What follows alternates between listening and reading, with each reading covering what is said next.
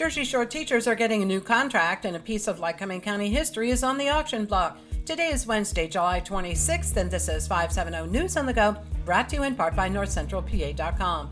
Becoming sunny today with a high near 90. A Lock Haven man will spend time in federal prison for his role in the January 6th riots. 28-year-old Brian Gunderson has been ordered to serve 18 months behind bars, followed by 36 months of supervised release. He was found guilty in November of assaulting a law enforcement officer and obstructing the congressional vote. By a vote of 5-4, a tentative 5-year teacher's contract has been passed by the Jersey Shore School Board. At the end of the contract in the 2027-28 school year, the salary of 53% of the current teachers will be just shy of $95,000. Wayne Kinley, who voted against it, told the Sun-Gazette he thinks the impact on future budgets will be extremely difficult and is projecting large deficits and yearly tax increases. A 68-year-old Millmont woman is scammed out of more than $3,600. The victim reported the theft occurred through Amazon, where she received information that her account was hacked. According to the Daily Item, what she thought was customer support was later found to be a scam over an app called AnyDesk. She gave them access to her phone and bank account. 9 first responders in Union County were honored and received medals for saving 2 people from a burning building.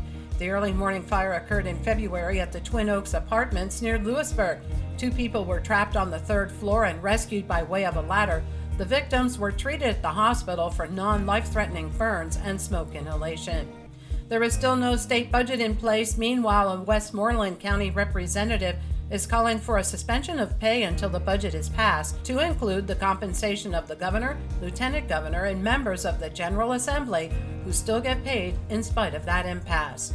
Maryland's largest hot air balloon festival is coming to Pennsylvania. The Chesapeake Bay Balloon Festival will be held on the Mason-Dixon Fairgrounds in York County, August 4th through the 6th.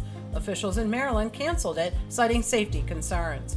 And a piece of Lycoming County history goes on the auction block Saturday. A realtor will be auctioning off 92 acres in the Nippenose Valley that has a stash house linked to the famous bootlegger Prince David Farrington. The stash house was used to store whiskey on the site during Prohibition. Ownership of the property has been in the Steppe family since the 1800s, according to the Sun-Gazette. For the latest in news and events, head on over to NorthCentralPA.com. I'm Liz Brady, and you're up to date with 570 News on the Go.